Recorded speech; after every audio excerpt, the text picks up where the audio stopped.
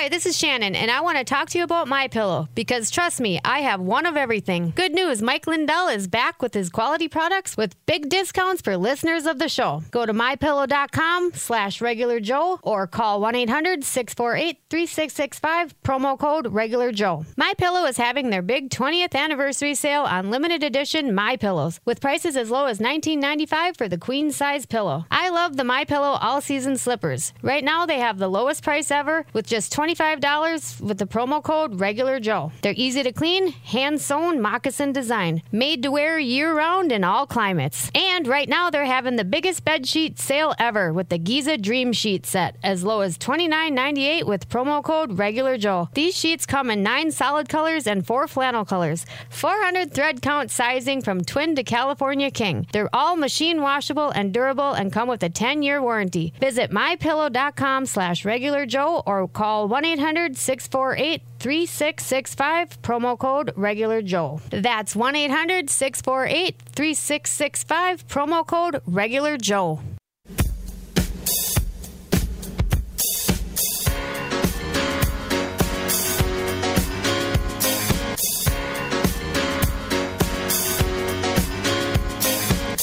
Well, hello there and welcome. Joe Gigante, Regular Joe with you on this Freedom Friday.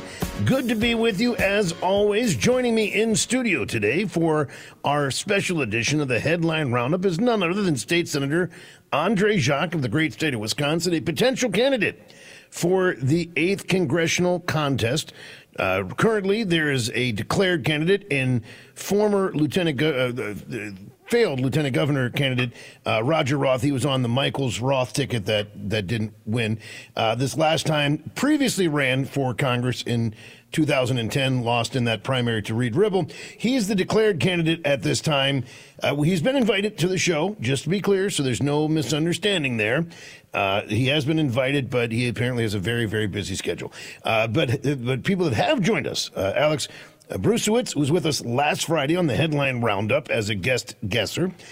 He, of course, a native of Wisconsin that is working closely with President Donald Trump right now and many MAGA candidates around the country that are running, considering a return to Wisconsin to fill the seat, as is State Senator Andre Jacques, who has been been living in the Northeast Wisconsin area since like junior high or high school. I mean, you're from Wisconsin, but you guys moved up to this area.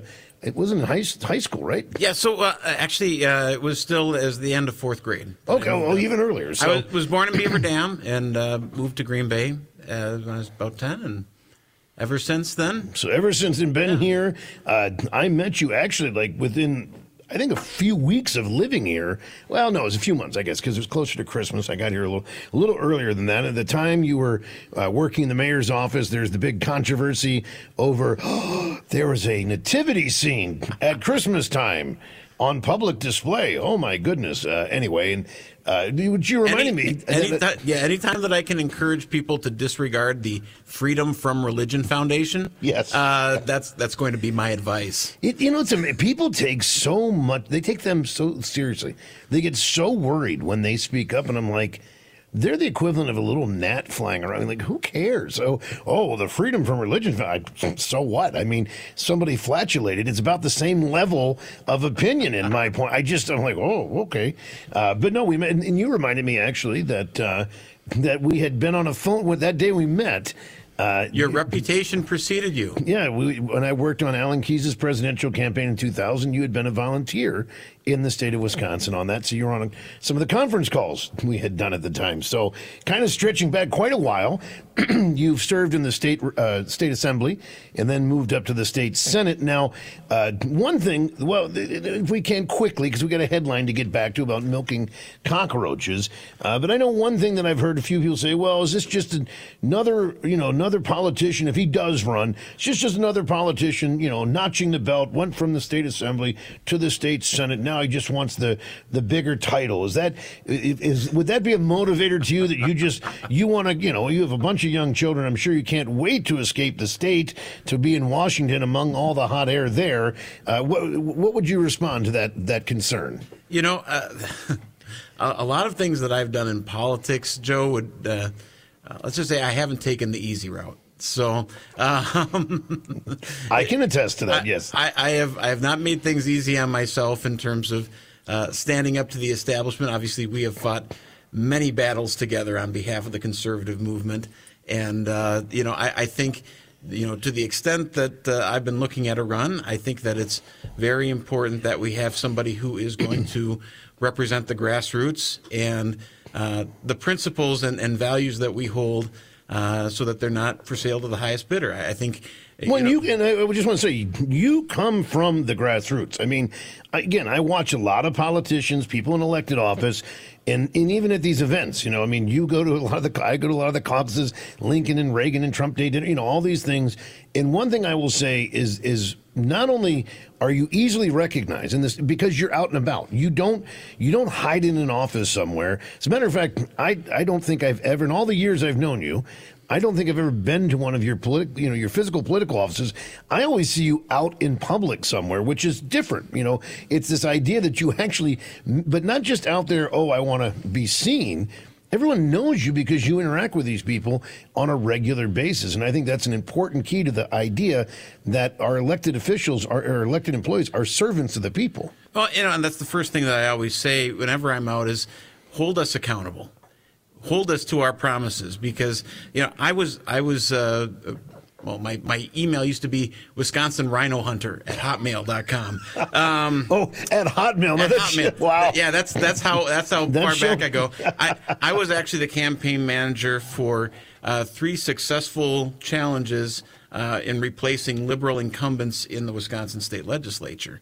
And we're talking people who continued to run under the Republican banner. Early 2000s, right? This is early 2000s. So, I mean, this is at a time where that was not quite as easy or given.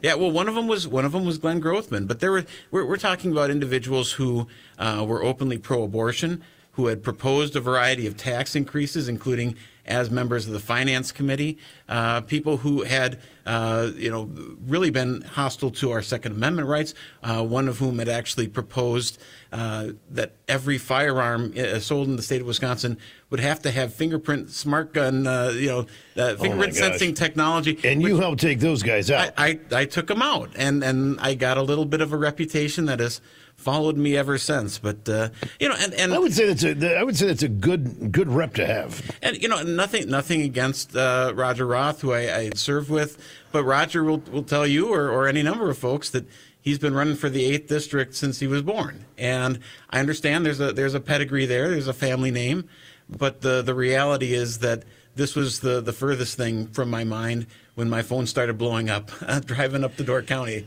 a couple weeks ago. I mean, again, I think it's fair to say, and only because I've known you and I know the conversations when it came to running for different offices, it was never your first choice.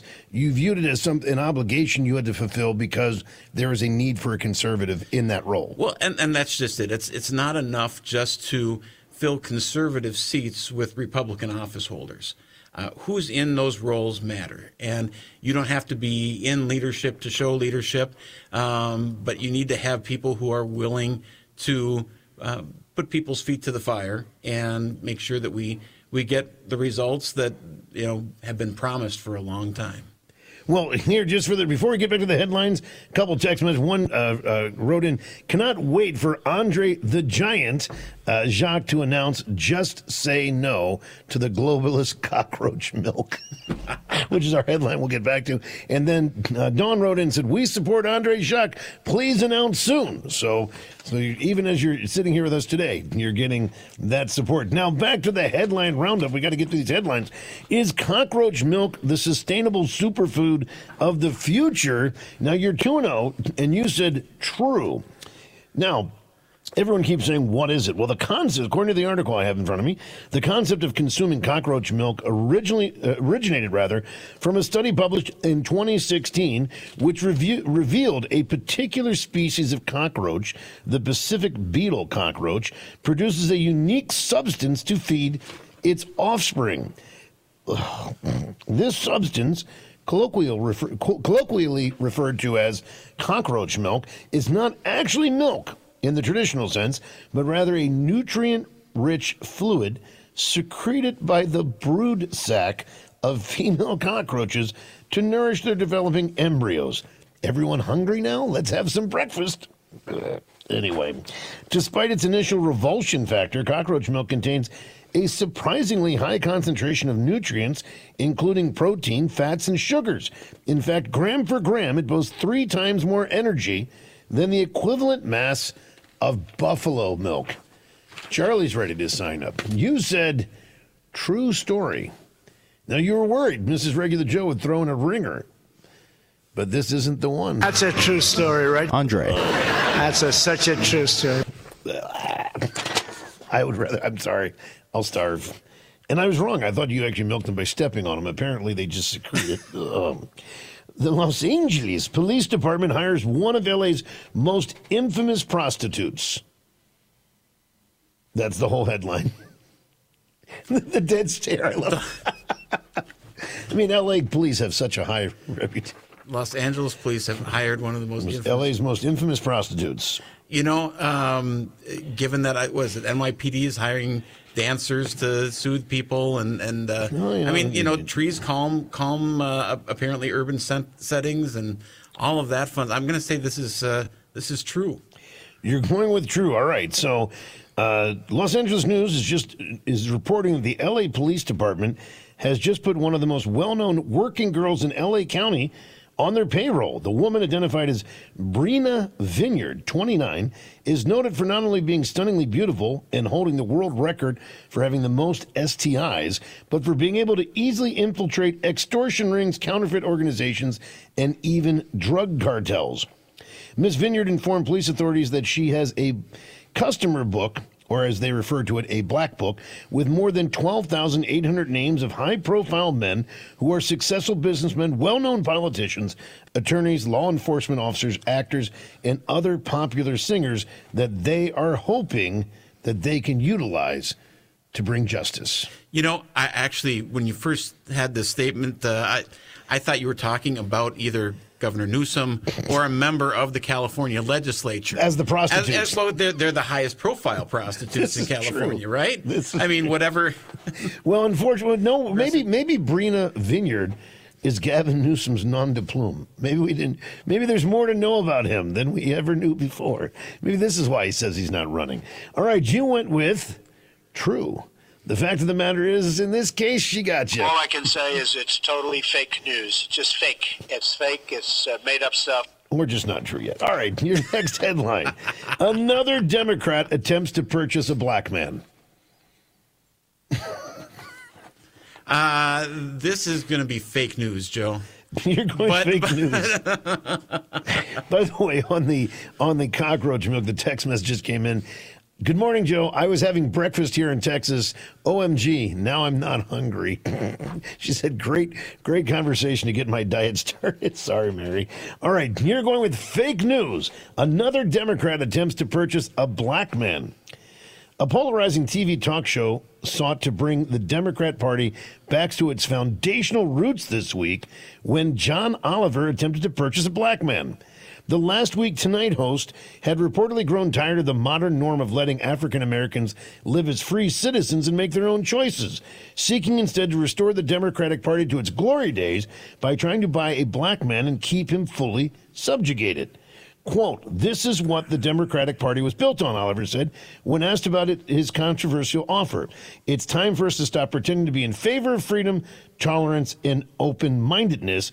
We are at our strongest when we force people who don't agree with us to do what we want them to do and say what we want them to say. It's about returning to what made our party great. That's why I'm making an honest and legitimate offer to buy a black guy.